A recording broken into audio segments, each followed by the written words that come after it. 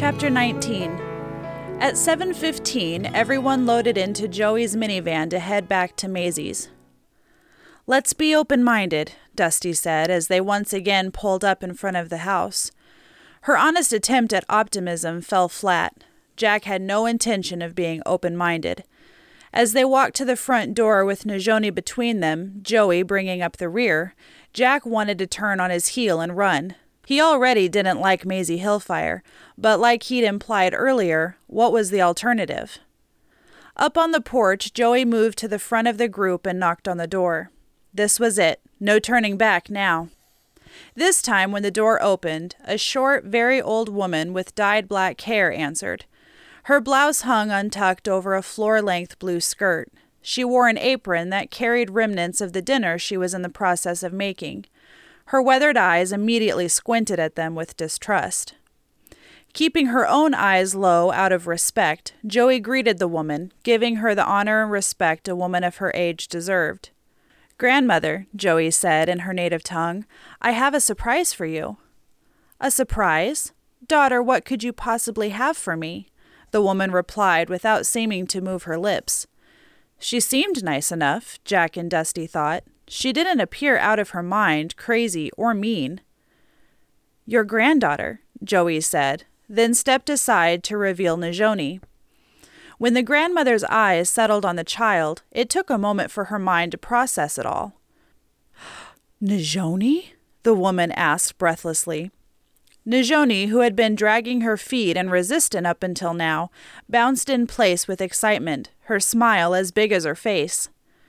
Joey was in the process of saying, "These good people found her living with a monster. He was—" Like the flip of a switch, Maisie's face suddenly darkened, her thin lips moving into a deep frown. "You fool! You have brought evil to my house." And now they saw the crazy. "But, grandmother," Joey stammered, "the uncle you entrusted her to was cruel and used her for his own evil gain." The woman's eyes spit fire as she glared at Joey. "I sent her to live with him because of his dark heart. My vision started 2 days after this child came into my house. She has a curse upon her. Death follows her. I cannot take her back." Joey was dumbstruck at the old woman's words. She stared at Maisie, unable to fully understand what she was hearing. Jack and the others had been holding their breath, watching the exchange, reading body language and hearing the vocal cues, and when they saw the shadow pass over Joey's face, they knew something was wrong. Najoni obviously understood what was being said and now trembled, looking heartbroken as she clung to Dusty. "What is it?" Jack asked, only having caught part of the conversation. Joey shook her head at him, not wanting to say it out loud. Then Maisie said to Joey, "Mickey paid me good money for her. She's no longer my problem." "Mickey paid you? You sold Najoni?" Maisie bobbed her head. "I did. I couldn't keep her, knowing she is the reason my daughter died." "Grandma," Najoni pleaded with a heart-wrenching whimper, but she was silenced by a harsh, hateful look from Maisie. Joey continued to try and make Maisie see reason, but with each passing moment, Maisie's distaste for the child became more and more evident. A chill shot down Jack's spine, his hands curling into fists, his face hard and jaw set. "She has evil inside of her," Grandmother was saying, suddenly pointing a bony finger down at Najoni. Then her voice rose into a screech as she became wild-eyed. She moved towards Najoni. Her sudden advance and chanting startled the tar out of Najoni, along with everyone else. The child stumbled backwards, her eyes large and frightened, nearly tripping down the stairs. Jack stepped in the way, eyes flashing as he warned Maisie to stop. He didn't care one bit if she was an elder, or an old woman. He'd put her in a headlock if she tried to touch Najoni. "We need to go," Joey said. "Now." She spread out her arms to corral everyone and usher them back, yanking Jack's sleeve until he moved away. He turned sharply, scooping up the heartbroken little girl, bumping into Dusty as she hurried to get down off the porch. Maisie was right on their heels, screeching and waddling as she waved her hands over her head as if she'd found them breaking into her house. "Take that death baby out of here," she cried in English, then reverted to her native tongue as she waved her hands wildly. Jack handed Najoni over to Dusty, setting her down on the ground. Dusty whisked her around to the other side of the minivan, opening the sliding door. Jack stopped and turned to the old woman, his hands up in submission. All right, he shouted at her. We're leaving! Maisie stopped moving forward but continued talking in a shrill voice as she waved for them to get going. Jack quickly yanked open his door and got in, slamming it shut on the woman's carrying on. In the back seat, Dusty sat with her arms around Najoni, the child's tears muffled in her shirt. "What's going to happen to me?" Najoni sobbed. "I want my mommy." "Where do I go?" Jack asked, dumbfounded, anger numbing his mind. "Just drive," Joey exclaimed, her hand braced on the dashboard. As he backed out and sped up the road, Jack caught Dusty's eye in the rearview mirror. So many unspoken words passed between them, but one thing was certain. Najoni was their responsibility now.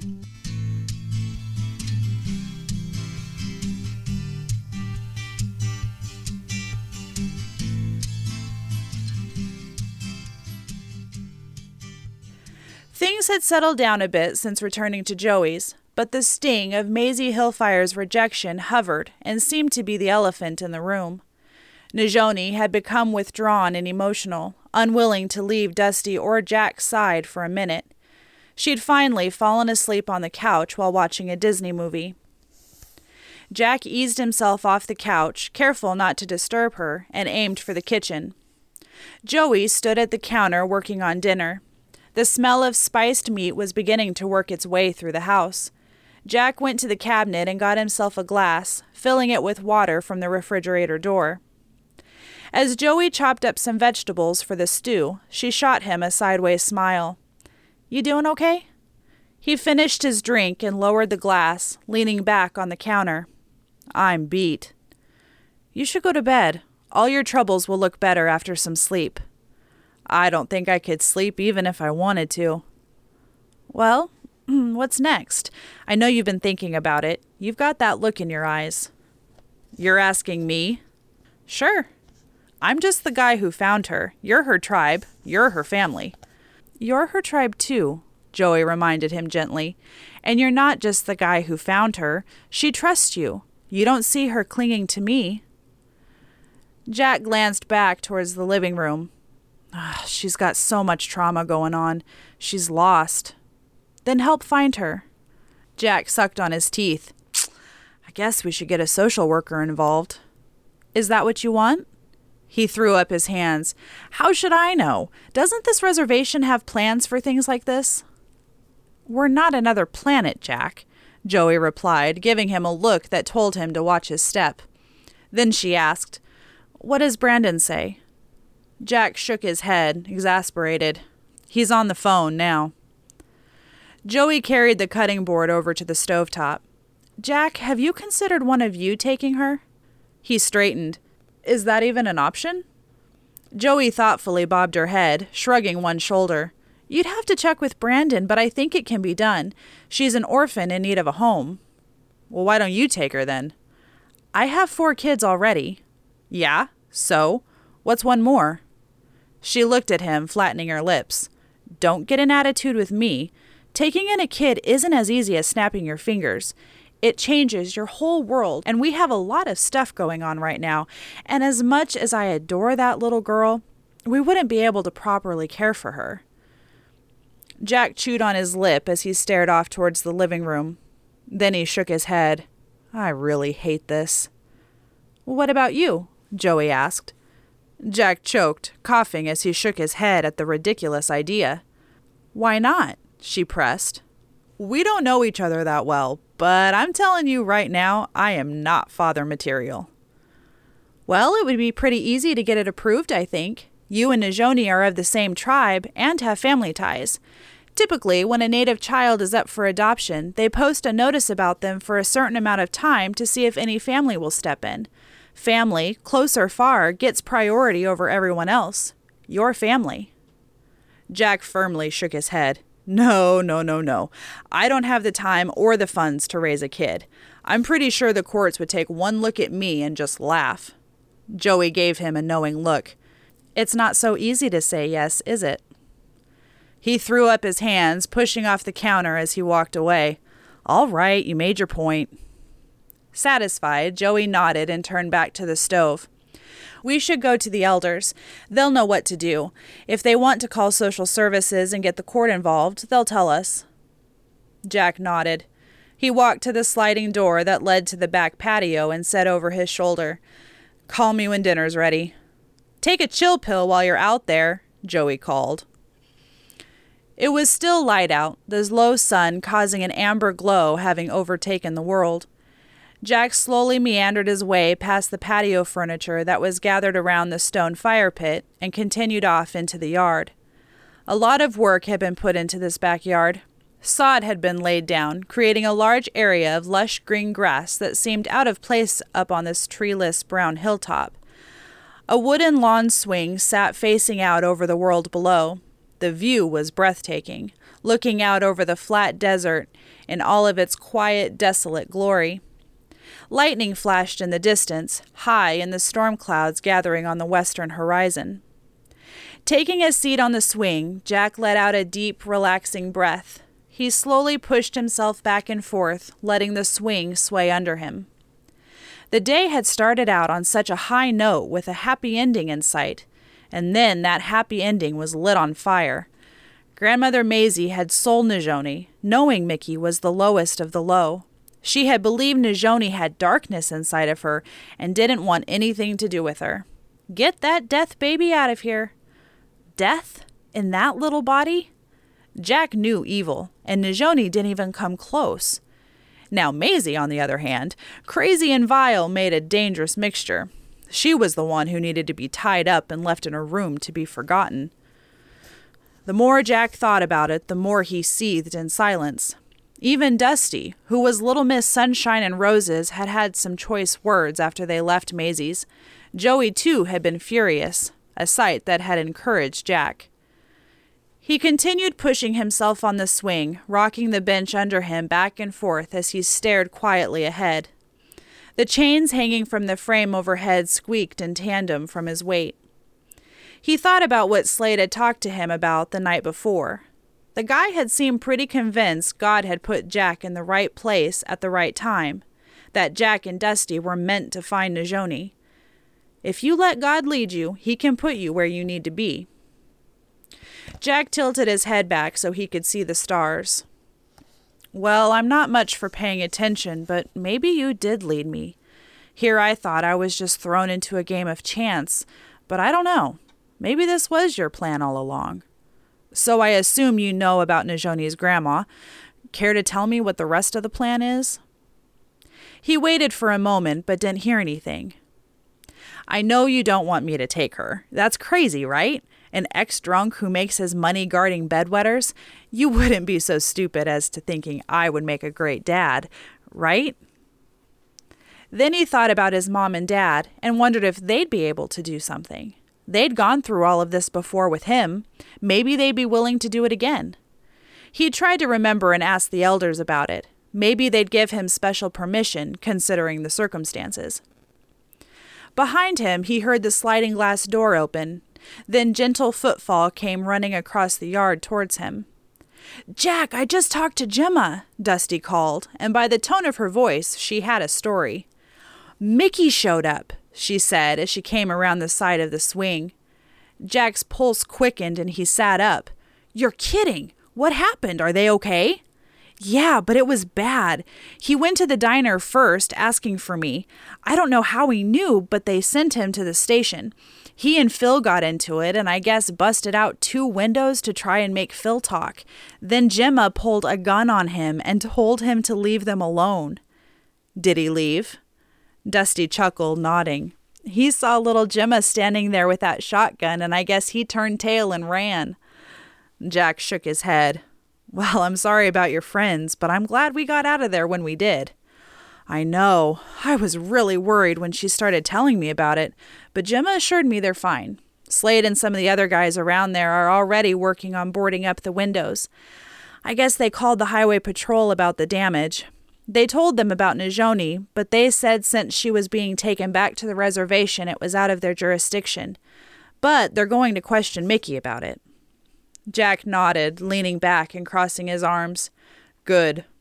Dusty invited herself to join him on the swing. Her hair was wet and she smelled of shampoo. She looked comfy in a pair of pajama pants and an oversized t-shirt. As she sat down, she sighed. This is so crazy. My head feels like it's going to explode. She looked at him. So, what are you doing out here? I talked to Joey. She suggested we go talk to some elders in the morning about Najoni. Well, that sounds like a good idea. Any clues as to what they'll suggest? I was actually just thinking maybe my parents could take her. I mean, I don't even know if that's an option, but it's better than foster care. Thoughtfully, Dusty bobbed her head. She drew her legs up slowly under her, jarring the seat slightly as she sat cross-legged. I wasn't much older than Najoni when my dad died. Me and my older brother were put into foster care. I didn't know you had a brother. She smiled. Yeah, Ty. I have no idea where he's at these days. What was foster care like? Well, our caseworker was really cool and always made sure we were able to be together. I don't know how, but she did. But once we ended up in the orphanage, Ty was older and ready to be on his own. He wanted to take care of me, and he tried, but he got into a gang and started doing drugs. It became his life. He couldn't outrun the family curse. Dusty stopped, thinking for a moment as she absently played with a wrinkle in her pants. But then I met Mrs. Barker, she said with an absent smile. She was the cook at the orphanage. She let me help make dinner sometimes and let me taste test everything. She helped me with my homework, and when I came home with a good grade on a test, she hung it up on the fridge. Dusty looked at Jack as she smiled and said, It's because of her I was able to go to college. She paid for everything. Jack could see the love Dusty had for the woman. What happened to her? She passed away peacefully at the age of 96. I was at her bedside every day until one day she just wasn't there anymore. All it takes is one good person to come in and change your life, Jack said thoughtfully. Dusty nodded in agreement. Swallowing, Jack leaned forward. When I first became friends with Jimmy and went to his house to play, I remember thinking that he had hit the jackpot. I watched my best friend live this perfect life. Dinner at 6, bedtime prayers, brand new clothes and school supplies, parents who didn't yell or hit. Every time I got to spend the night, I'd pretend like his parents were mine. Jimmy and I would talk about how cool it would be if we were brothers. I prayed every night for my mom to stop drinking and be like Mrs. Reeves. Dusty couldn't help but smile. So God gave them to you instead. Jack hadn't really thought about it that way. He nodded slowly. Yeah, I guess he did. They sat there for a moment, the swing slowly rocking under them. It's a little ironic how this all worked out, Dusty said. She looked at him. You and me, two people who grew up without our parents, finding a little girl without parents and a grandma who doesn't want her, almost seems like it was part of the plan. Jack sighed. Right, the plan. That's all I want, Dusty said, looking up at the night sky. I want to be where God wants me at the right time. I spent so long doing my own thing, I just want His will for my life now. Jack didn't reply.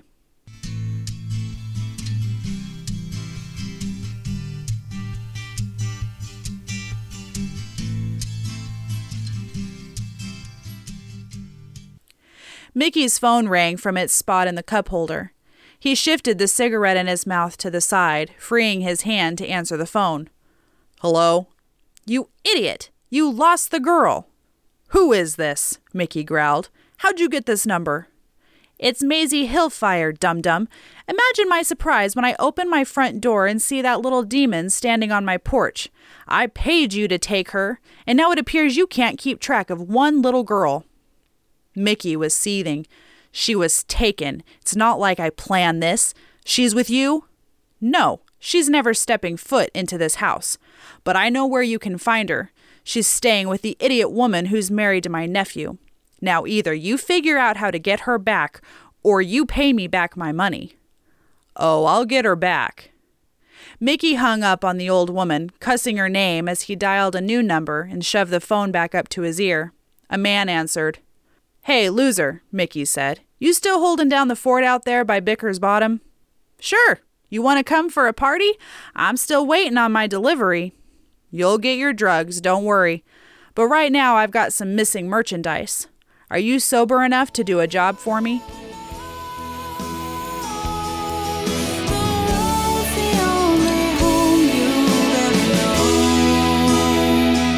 And that's the end of chapter 19.